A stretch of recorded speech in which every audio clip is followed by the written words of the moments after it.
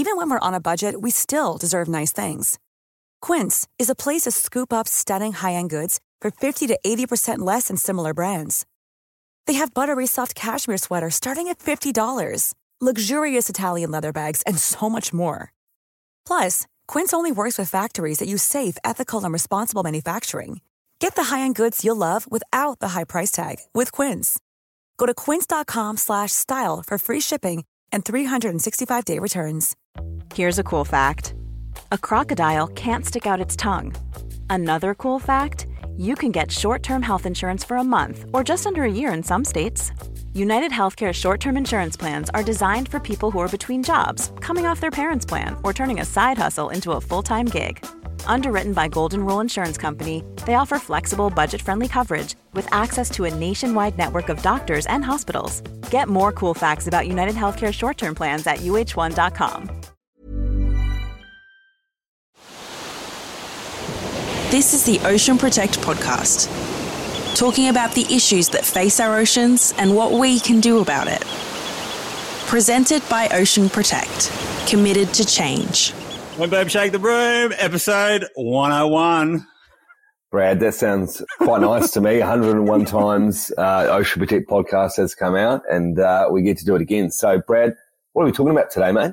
Well, I reckon, for something, I reckon we need to reinvent ourselves a little bit, Jeremy. We're like Lady Gaga. We're constantly changing our fashion or hairstyles. More or less, you're following my lead generally. You have not changed. You have not changed your hairdo for as long as I've known you. You cannot improve on perfection, Jeremy. When you got a light, you got a light to shine. But I thought we'd actually just have a chat between me and you, geeking out on some ocean-related science.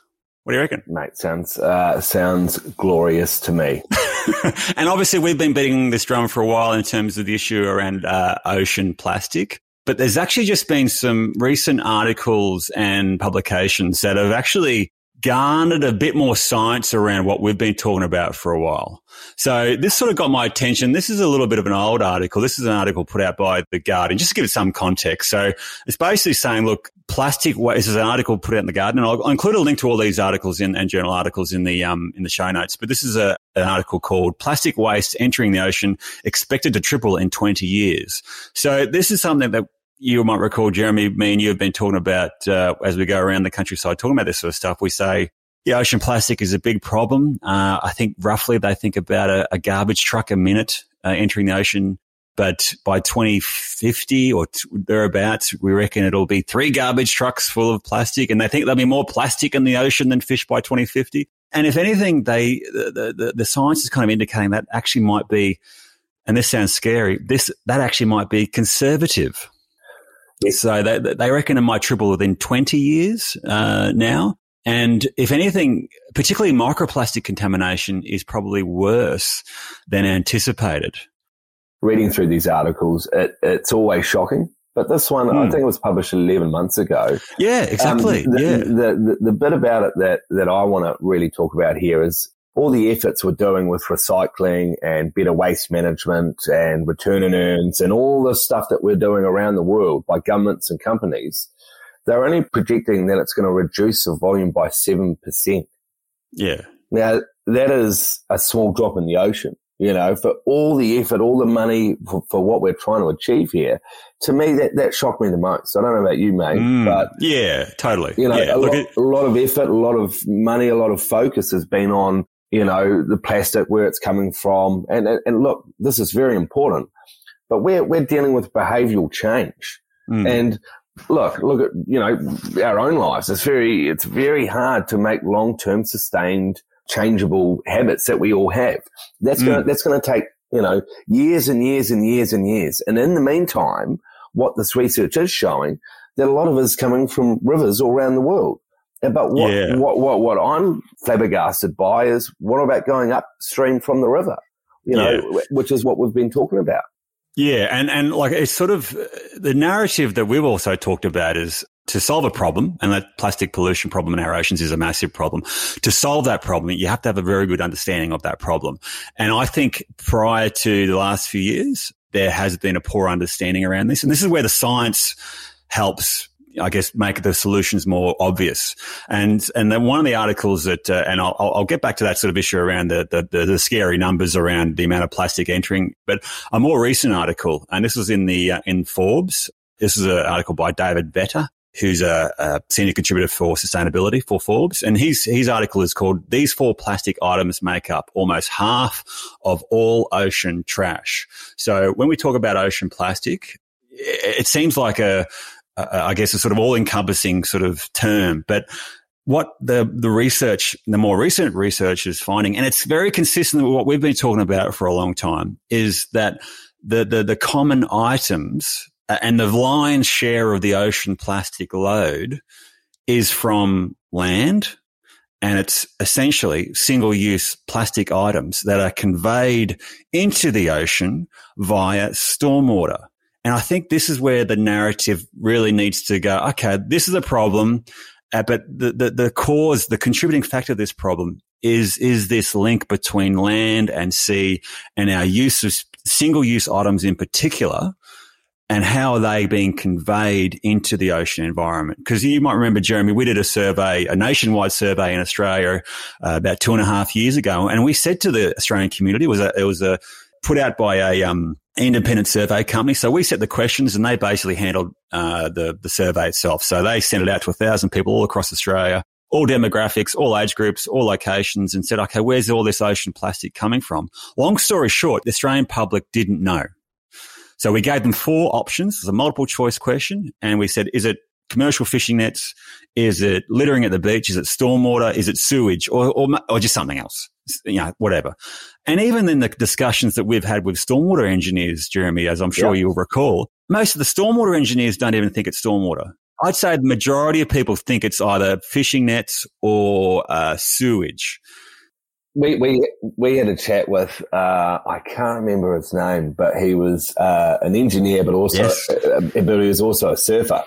Yes. And it wasn't until he was listening to one of these episodes and he was out surfing, and he's a guy that designs our stormwater systems.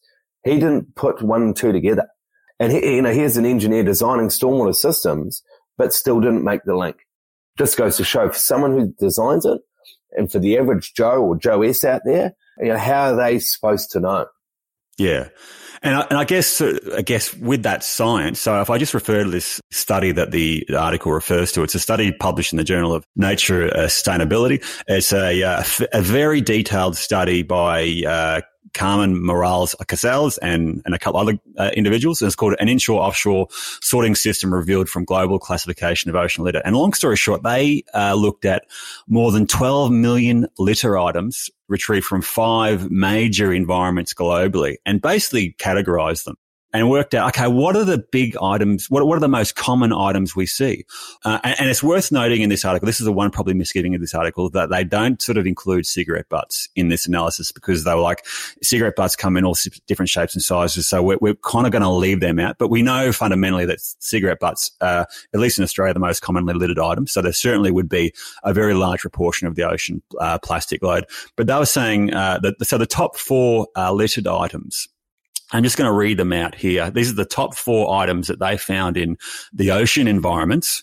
Okay, number 1 was plastic bags. Single-use plastic bags. Single-use plastic bags. Number 2 was bottles, i.e. single-use plastic bottles. Number 3 was food containers and cutlery. And number 4 was plastic wrappers. So when you hear those top 4 items, you don't think, oh, it's coming from commercial fishing. You think it's coming from land, it's coming from people, and it's coming from a people that are in this sort of throwaway, use it once and chuck it away mentality. But then you think, how does it get there? Not magic. It's not wind. It's essentially when it rains, water falls on the ground and washes our streets clean. Through that washing of the, urban environment, that pollutant load goes into our drains, into our creeks, into our rivers, into our bays, and into our oceans. And these items we're talking about in the study, that comprises of 44% of all the trash that was found in the ocean. 44% is coming from land. It's coming from people. So Let's dive into that. When you're walking down the street next time and you're in a busy city, and I know at the moment there's probably not much walking going on in Sydney, but you're in Queensland, I think you're allowed out. Yeah, we're allowed out, yep. You've got to look on this, especially motorways. I love going down motorways because it really shows you the amount of pollution, because you've got to look and to see on the side of motorways, you see all that trash, and all of a sudden it rains and all that trash goes. But you're right. These studies are substantiating exactly what we've been talking about and seeing for as long as we've known each other, basically.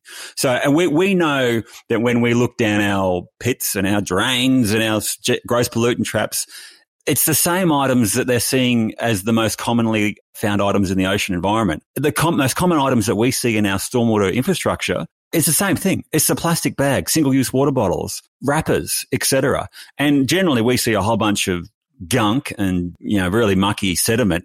And we fundamentally know that material also contains a whole bunch of microplastics. Yep. And it should be no surprise that, the amount of microplastics being found in our oceans has been underestimated previously. The study I referred to before, they're saying, look, the more we sort of look into the ocean environment, we're just finding more and more plastic. And you look at that and go, oh, that's depressing. But for me, it's an opportunity to go, let's solve this problem. We know 80% of ocean plastic is coming from our land. And I should point out, actually, that same study that I referred to before, we've used that 80% number quite flippantly for several years. And it hasn't actually been based on a huge amount of science. But long story short, these guys have actually done that science and they've gone, you know what? It's actually pretty much bang on. It's probably about 79% of ocean plastic is coming from land-based sources. So whether you're thinking 80, whether you're thinking 79, it's more or less the lion's share of the ocean plastic load is coming from our land. So that means we are responsible. But also what they're seeing, and this is where I find I'll probably geek out more on the science, is that the patterns of distribution. Long story short, they're seeing a lot more plastic in our urban environments. So where you see people, you see plastic. Where you've got coastal communities, high density urban environments, you generally see a whole bunch of plastic on the shorelines, in the creeks, in the rivers. The same study, if you go sort of really deep offshore, you do see a higher proportion of highly buoyant fishing equipment and some nets, and also the buoyant material that is coming from our land. So there is a bit of a difference between the type of plastics you see, whether it's onshore, in your creeks, or deep offshore. But fundamentally, there's still the lion's share of that plastic load is coming from land. And that's a scary thing, Brad. I mean, the amount of emphasis on surface litter compared to, what's lying on the bottom of our ocean, the amount of media attention on that, it just blows my mind. If we could somehow get a graphic, and maybe if anyone's listening, let's get a graphic out there to show how much pollution's actually lying on the bottom of our ocean. I think Timmy Silverwood, on one of the shows that we had, or one of the chats we had, came out and said there's actually underwater avalanches of plastic occurring all the time, all over the seabed floor. And that's, to me, a fundamental reason that we need to get out there and talk about this more. What we see on the surface and what we see in and around the shores and shorelines, it's, again, just a drop in the ocean. Yeah. I mean, microplastics don't sit at the top of the ocean. Correct me if I'm wrong, Brad. They're not neutrally buoyant. No. Like you mentioned infographics, and one that was put out, you might recall, that was done by Eunomia, and I'll include a link to this in the show notes, is that they think, and this still blows my mind, they think roughly 94% of the plastic load in our oceans is actually on the seafloor. So 94% of the plastic in our oceans is at the seafloor. And you might think, great, it'll stay there forever. I really don't think that's the case. And you might remember from the chat we had with Dr. Janice Brani from the University of Utah, she was talking about how oceans burp plastic out of the deeper depths and into the atmosphere, and then they get transported via wind action, et cetera, thousands of kilometers.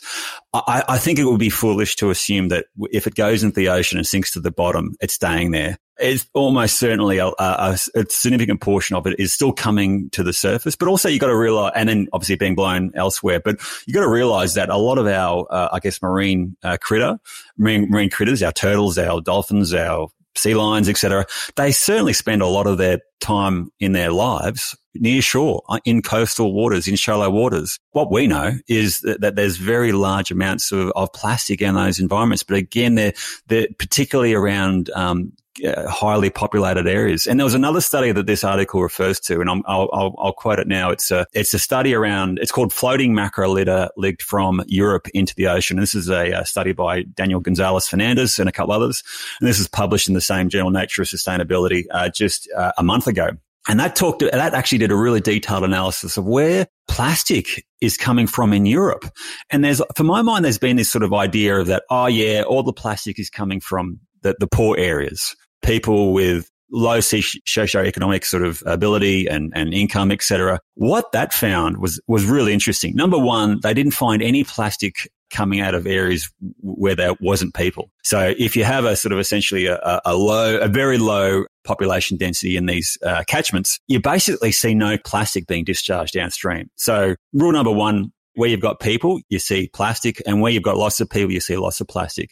But also what they found, it was very consistent sort of results to the other study I referred to. It's the single-use items that they see in the greatest quantities, the bottles, the bags, etc. But what they showed, and they actually ranked all the European countries, and this for me was really staggering. They actually have a figure in here. They talk about distribution of floating material per country. The top polluter, the floating material sort of, I guess, production rate, the top polluter was actually Turkey. Now, Turkey's a fairly wealthy country, but it's not like, UK or France. The second most producing was Italy.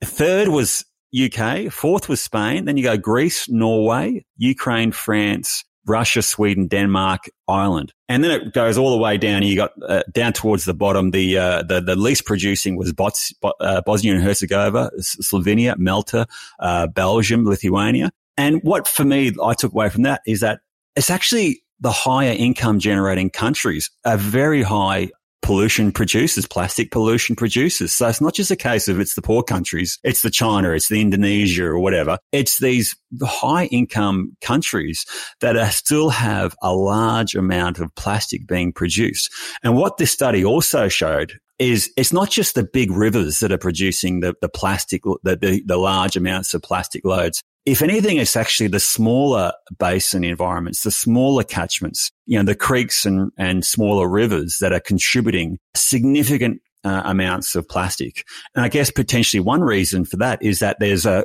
easier connection between the land environment and the ocean environment. So if you've got a small, a catchment area, it's far easier for basically stormwater or essentially rain to fall on the ground and then wash the streets clean and straight into the ocean. Whereas for some of these larger river systems, you often have a whole bunch of impoundments or dams or et cetera, which will essentially act like brakes. They'll actually essentially stop a large proportion of the litter being transported. So for me, that was another really interesting little finding out of this study. Well, quick question. You've been to Turkey? I have. I spent a month in Turkey. It's one of my favorite destinations, actually. Unfortunately, I didn't quite make it to Turkey. I felt quite ill. I was on a boat cruise and couldn't go. Self-inflicted? Self-inflicted at the time. Self-inflicted.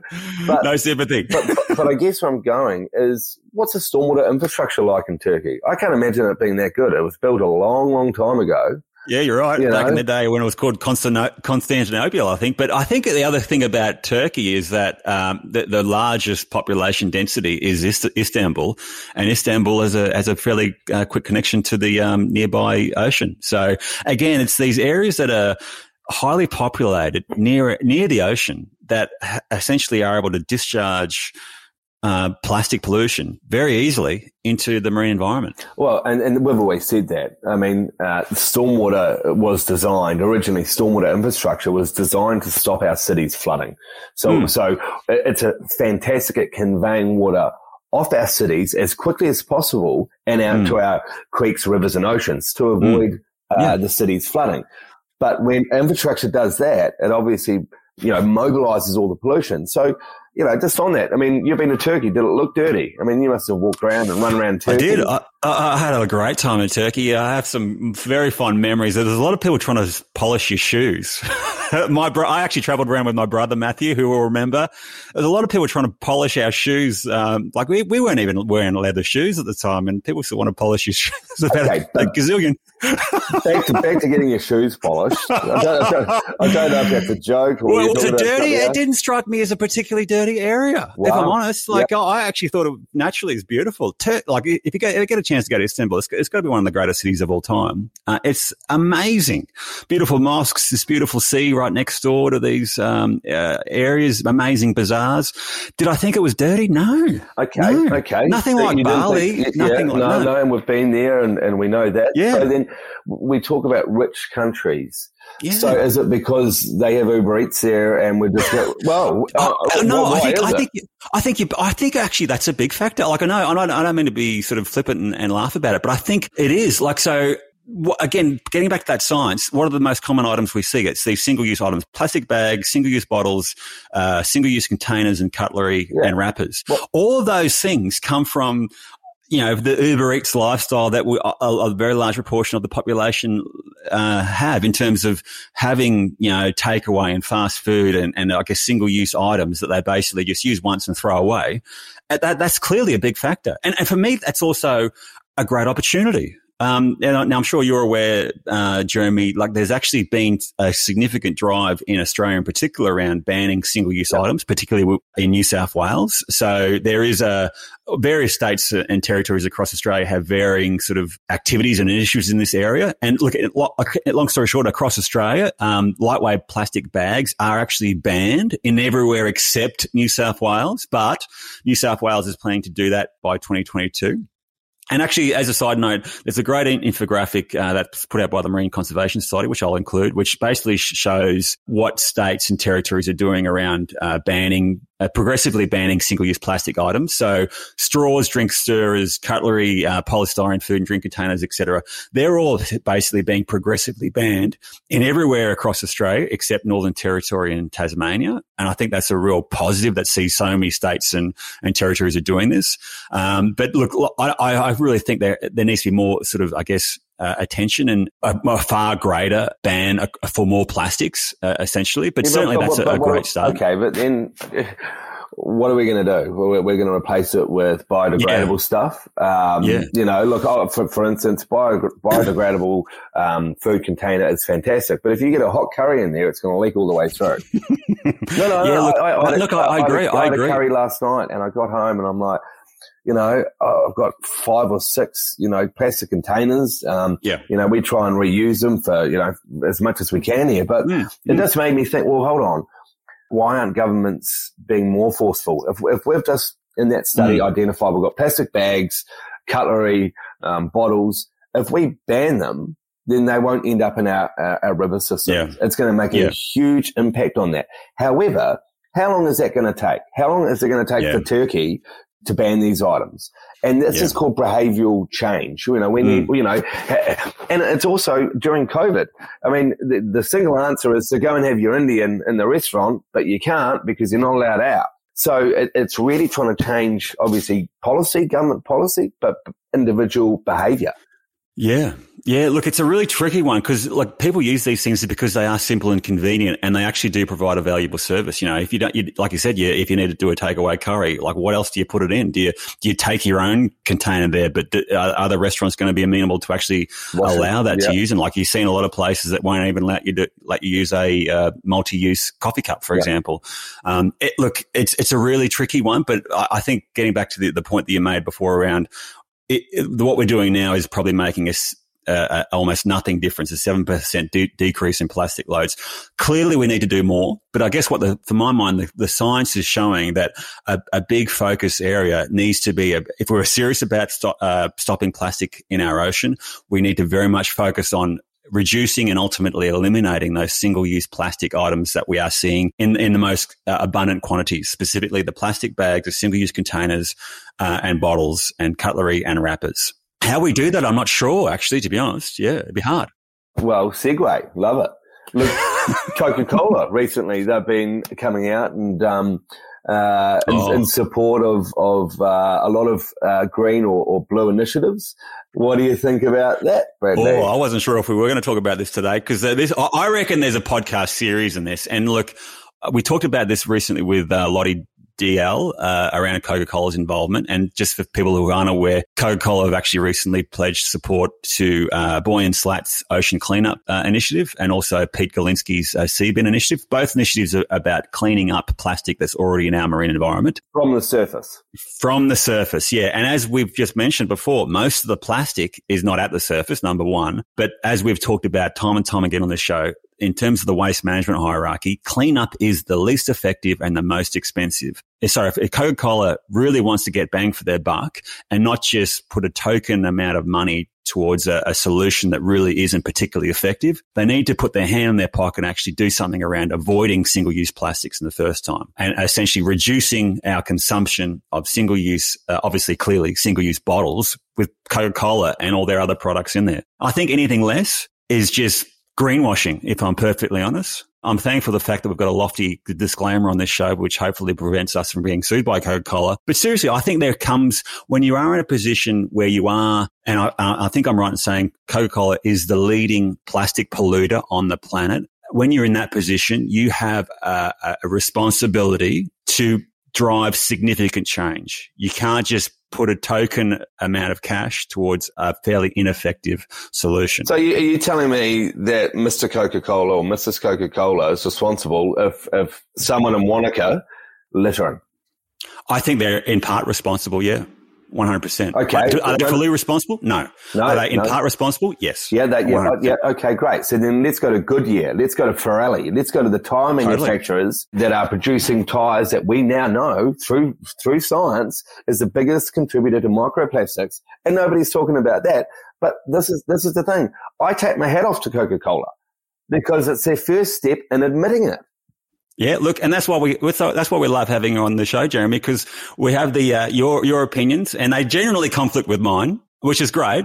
But I agree. Whilst I'm being critical of Coca-Cola, and I can do that all day, at least they've got a seat at the table. They're recognizing they're part of the problem. They are looking at the solution at the wrong end of the solution scale. Well, let's fundamentally. Go to cans again. You can aluminium cans. Yep. 100% recyclable.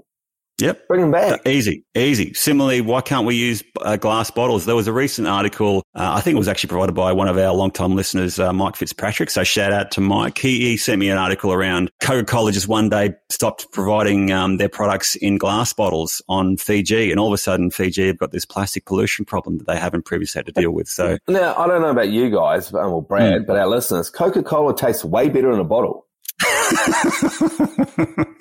The black aspirin, beautiful. It's beautiful in a glass bottle. So but I generally and Pete Kalinsky from Sea Bin, hats off to him. He came out and teamed up with Coca-Cola. Hats off to them. It's bringing them to the table. They're starting to admit responsibility, and the more that they start to admit responsibility, the more pressure we can put on.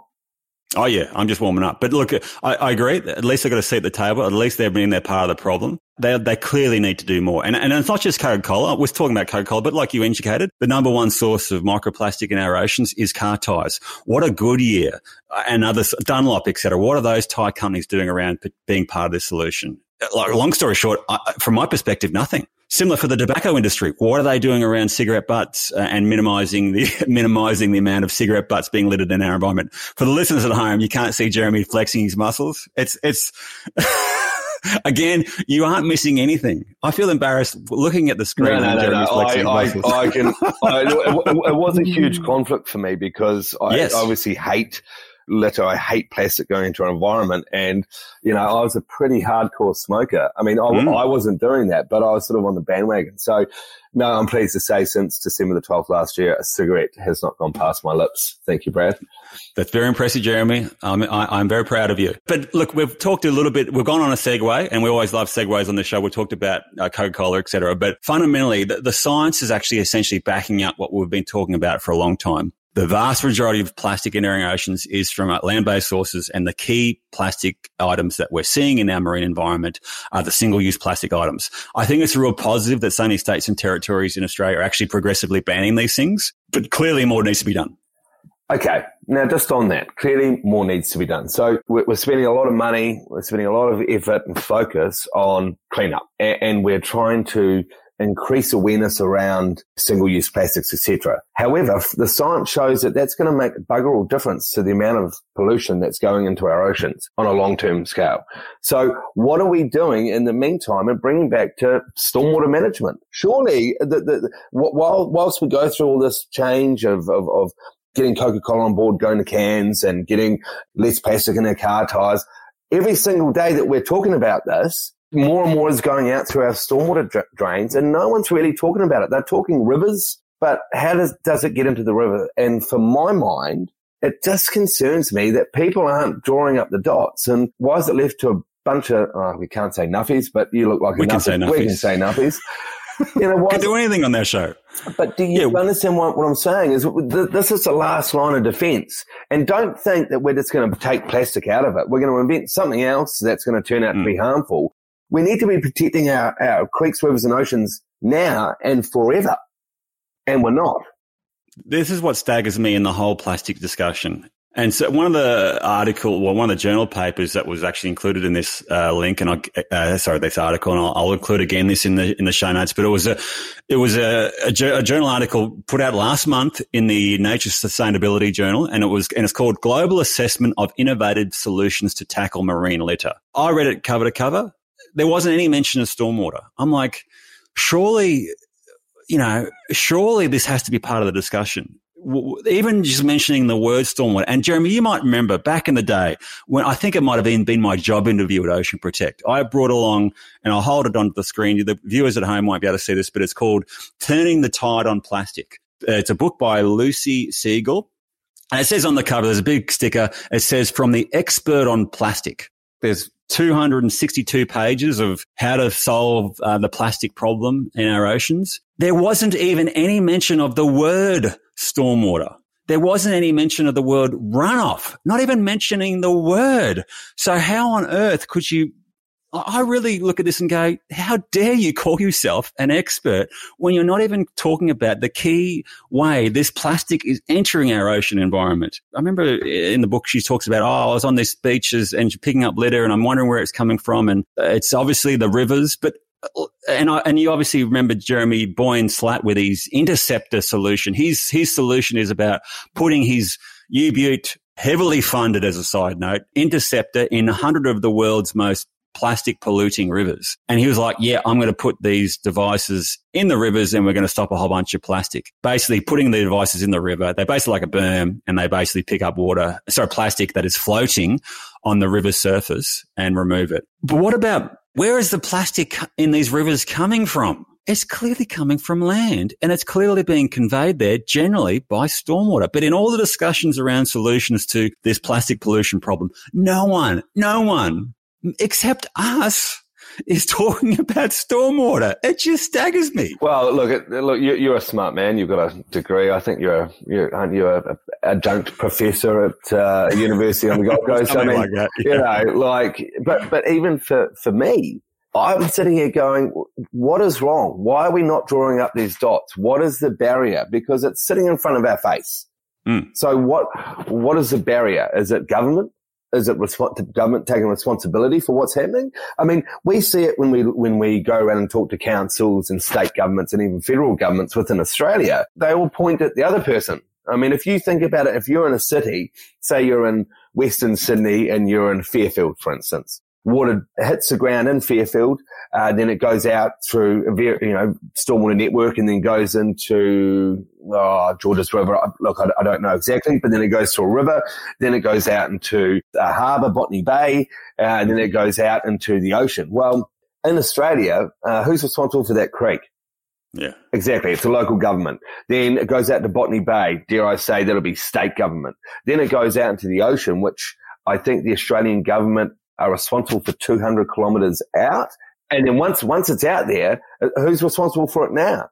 So what is the barrier? I mean, are we missing something? Oh, look, that's one of them. That's one of them. So who's responsible for water in our oceans, recognizing that it comes from a whole bunch of sources, et cetera? We've talked about this before, and we've sort of mentioned this just briefly before. There's a lack of understanding of ocean plastic. Like in all the community surveys that we see it as as a really high priority concern for the global population, and particularly in Australia, which we obviously clearly love our ocean environment. But even stormwater engineers are not making the connection between plastic in our oceans and where it's coming from. So, and then you look at stormwater. Okay. You think, well, it's a key source, but it's out of sight, out of mind. So if rain falls on your street, it goes down your gutter, goes into a pit, goes into a pipe, and it goes somewhere. Most people don't know where it goes. And we know generally most stormwater in our urban environments goes straight into some sort of receiving environment, a creek, a river, a bay, an ocean, etc., without any treatment at all. And now you might remember we were talking to a very senior politician with a very lengthy CV with environmental expertise and management and advocacy. Yep. Something like 35 years in the industry. Won't mention any names, but they didn't even know where stormwater went. They thought stormwater went to a wastewater treatment plant. Come on, say the name. No, you can't. No. But we were like, and I remember you and me sort of looked at each other after the meeting going, what was that all about? We've clearly got to lift our socks in the absence of anyone else doing it, lift our socks and tell our story better. Mate, just segue. Do we have any listeners in Turkey? We can find. We do. Yeah, we do. Absolutely. Great. Yeah. Whoever's listening to us in Turkey, we want to talk to you. we want to understand. Yeah. And to anyone that's out there listening to us, we want to understand your local issues and shine light on them and talk about them. So for anyone that's listening, wants to come on the show, send us an email. Brad, have you got an email address? Yeah, we do. Yeah, look, I'll just go to the Ocean Protect website, oceanprotect.com.au, and click on contact us. It goes straight to us. We love getting all your messages, and just recently we've had some doozies, and to us, links to great ideas for guests and stories and articles and stuff like that. So that's always well received. But fundamentally, the protection of our oceans is a global issue, and it almost doesn't matter where you are. You generally recognize that ocean plastic is a key issue that needs to be solved, and then you've got to think about how to do that. And so, and that's, I guess, one of the things we're talking about. But you're talking about barriers, I guess. So we talked about, the tragedy of the commons, who is actually responsible for protecting our oceans and waterways. It's a real unknown.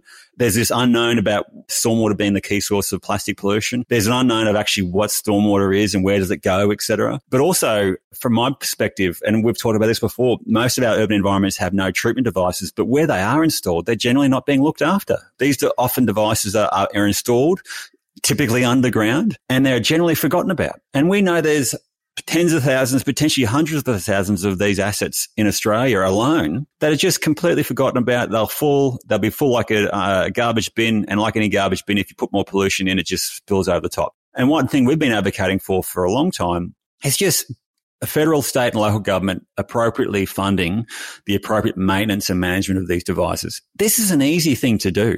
It really annoys me when, and you might have seen, Jeremy, the Australian government has recently put out a national plastics plan. And to be honest, there's a bunch of words around, and there's some positives, but fundamentally, they're just missing the point. They're missing the point around appropriate land-based control of pollution. There's no real mention around stormwater. There's some words around, we're going to commit to some funding around cleanup activities, which we know are a lot less effective than sort of trying to stop pollution at the source. And it really does need a whole bunch of investment to actually appropriately protect our oceans and waterways. And this is, from our mind, a key thing. And I'm sure you know, Jeremy, we've talked about it on the show before, we've been pitching this zero-littered ocean target for Australia. So we've got a plan for Australia to essentially stop anything bigger than a cigarette butt going in any Australian waterway by 2040.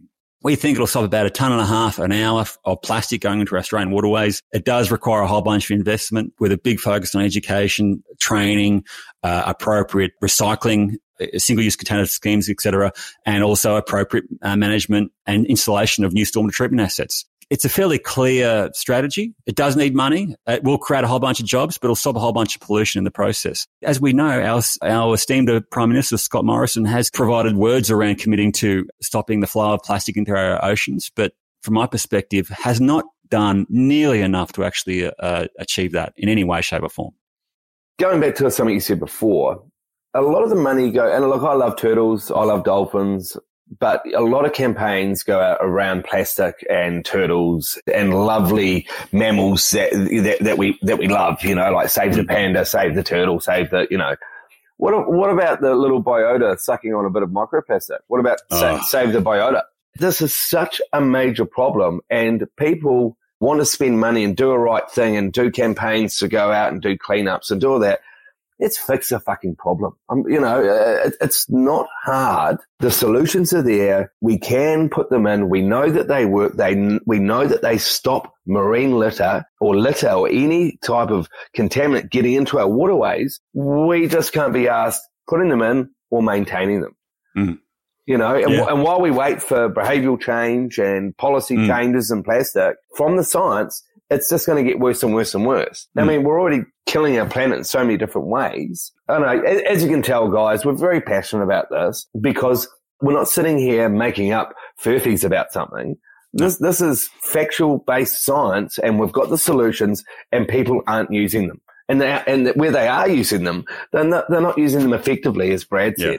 Yeah, look, you make a really good point, and it's no secret that people like protecting warm, cuddly things, koalas and whales and dolphins and stuff like that. But equally, as just as important in the ecosystem is the critters, is the microbiota. And one thing that as we have focused a lot of our discussions around protecting our oceans, we've used, the metric of plastic and litter. Fundamentally, we know that there's a whole bunch of very, very nasty chemicals and contaminants that are essentially invisible to the naked eye that are as equally damaging and potentially more damaging. And my mind goes back to the conversation we had with Katie DeFawn from the Sydney Institute of Marine Science. And she was saying how she's done a whole bunch of assessments of the microbiota communities at stormwater outfalls in Sydney Harbour. And long story short, they're finding basically just these environments are completely void of any life. So they're essentially dead zones in Sydney Harbour, which is, most iconic waterway in the world. And where they are essentially,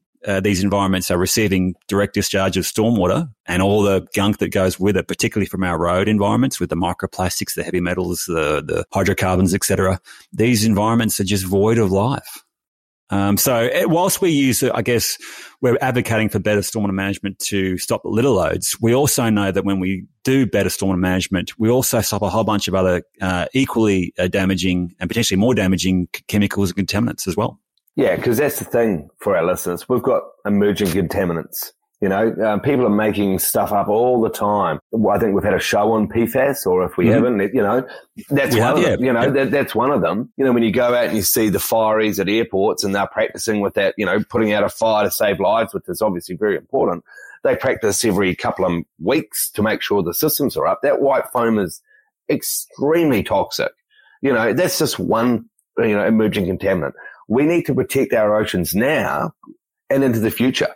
And it's not just protecting our ocean ecology, as you've coined the term many times, Jeremy. If we kill our oceans, we kill ourselves. And what we're seeing, there is a growing link between ocean health and human health. And if we just focus on microplastic and heavy metals in our marine food chain, if we're consuming that material, it fundamentally, we know it almost certainly has an impact on our health. Now, I'm obviously on the vegan hippie bandwagon, so I don't eat fish anyway. But even if I did eat sort of animal products, I just wouldn't eat fish. I'll be honest with you. I just think the risk of heavy metal contamination and microplastic ingestion is just something I just don't want in my body. You wouldn't want to eat a prawn out of Sydney Harbour? No way. Cockroaches of the sea, as far as I'm concerned. No way. And you might remember, I think we've used the discussion around Sydney Harbour before. Like Sydney Harbour, you actually physically can't do any commercial fishing at all because it's so contaminated. You can do recreational fishing, but you can't eat more than, I think you can't eat more than 2 prawn per month if it's caught west of the bridge because of PCB contamination. Okay, how many pieces of plastic are in half a cup of sediment out of Sydney Harbour? Oh, I can't remember this stat. Do you remember? It was. I don't. I thought you were. Yeah, Katie did. But I don't have these stats to hand. But it is. That's the thing. Like this is the get back to one of the articles we referred to before. Is that the more we sort of look closer in our marine sediments and our beaches, the more microplastics we're seeing. And you might remember, Jeremy, when we were on Bondi Beach a couple of years ago. Beach cleanup. Yeah, there's a beach cleanup, and you and me, walking down the beach. We weren't on our budgie smugglers that day, but we were walking down the beach, going, it's pretty clean. We're almost wasting our time here. There was our cleanup. There was another cleanup just a bit further down. And we're like, it's already been done, and then we basically just sifted through the sand about a couple of square meters, didn't we? Really sifting through. It was just staggering. I honestly, to this day, I still can't believe how much little bits of plastic that we could visibly see. And then there's the stuff that we can't see clearly. And that goes to your point, out of sight, out of mind. Bondi Beach a couple of years ago was voted the cleanest beach in Australia. Well, is it really? But we look at Bondi Beach, we look at it so pristine, it's beautiful. But when you dig down underneath it, you find it's contaminated with plastic. We can't even keep our beaches clean. What are we doing about our creeks and rivers?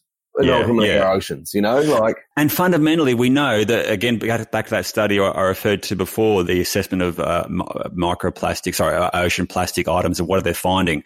They're seeing very, very high proportions of these single-use items in these beaches, creeks and rivers. The beaches are getting it from the creeks and rivers. So water might flow out of these creeks and rivers, but it often gets sort of, brought back with the tide and wave action back onto our beaches. And what we're also seeing, and this comes out of the more recent research, is that there's this growing recognition that these plastics are being broken down into microplastics.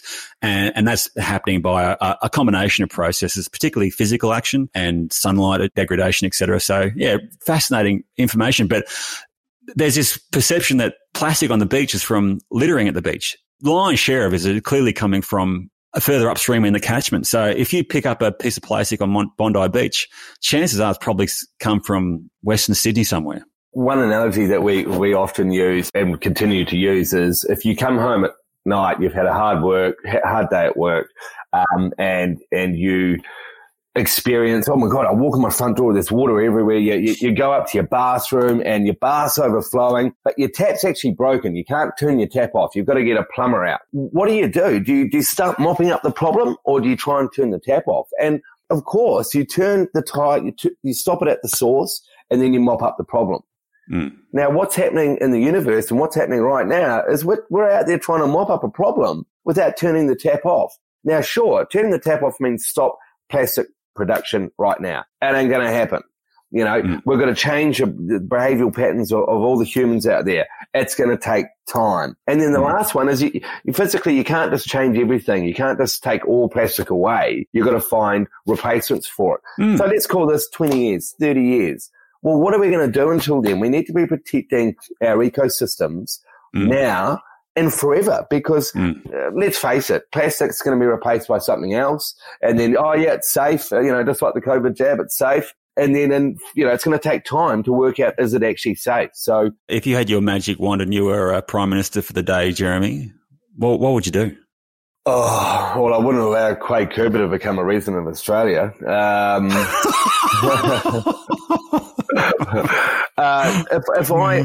do I do?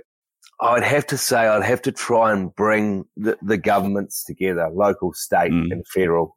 So we're talking about Australia. I'd ban all single-use items, obviously, all of them. But essentially, I would fund the lifesavers of the universe being stormwater treatment devices, adequately fund them in and around Australia. Because, what happens if you have, we stop single-use, for instance, but then a truck on the Hume Highway with a bunch of microplastic falls over and goes down the drain and goes out. People can go out and litter on purpose, or they accidentally litter, so wind litter. So we need to protect our creeks, rivers and oceans adequately. So if I was Prime Minister for one day, I'd just throw a bunch of cash at that. But that's with a disclaimer. Ocean Protect would obviously benefit from that. What would you do, Brad, apart from, sponsoring hair salons around the country? Yeah, look, I think we're on the same page. I definitely think we need cash. Federal government is historically really good at actually putting cash towards a whole bunch of initiatives, road infrastructure projects, dams, pink bat schemes, et cetera, to create jobs and provide other benefits. So it does need cash. And I don't think any taxpayer would actually begrudge the federal government in particular for spending or investing a whole bunch of money in appropriately protecting our oceans and waterways, recognizing that the vast majority of ocean plastic in Australian waters is from Australia. There's an estimate, they think it's about 1.5 tons every hour of plastic entering Australia waterways from Australia. It's not Indonesia. It's not China. So yeah, look, I ran up some cash. I'd certainly get the plastic manufacturers in a room and saying, the cigarette manufacturers, the soft drink companies, the tire companies, and say, you guys have got to come to me within 6 months with a clear plan of what you guys are going to do to solve the problem that you are significantly contributing to. If you don't come with a decent plan, 6 months later, you'll probably be banned. Simple as that. And so I'd say, look, fundamentally, we are progressively banning single-use items, bags, straws, cutlery, containers, etc. We are just going to have to get rid of them. Simple as that. Prior to doing that, I'd have a significant education campaign to educate the Australian public about why we're doing this in the first place. We know it's going to be inconvenient. Your curry might not arrive, or you might not pick up your curry as hot as you might like. You might need to take your own container down there. You might need to start bringing your own keep cup to the coffee shop. But this is really important. So, in every initiative that we need to do to invest in will be supported by an appropriate educational campaign. We've clearly got a legacy of poor stormwater management in this country.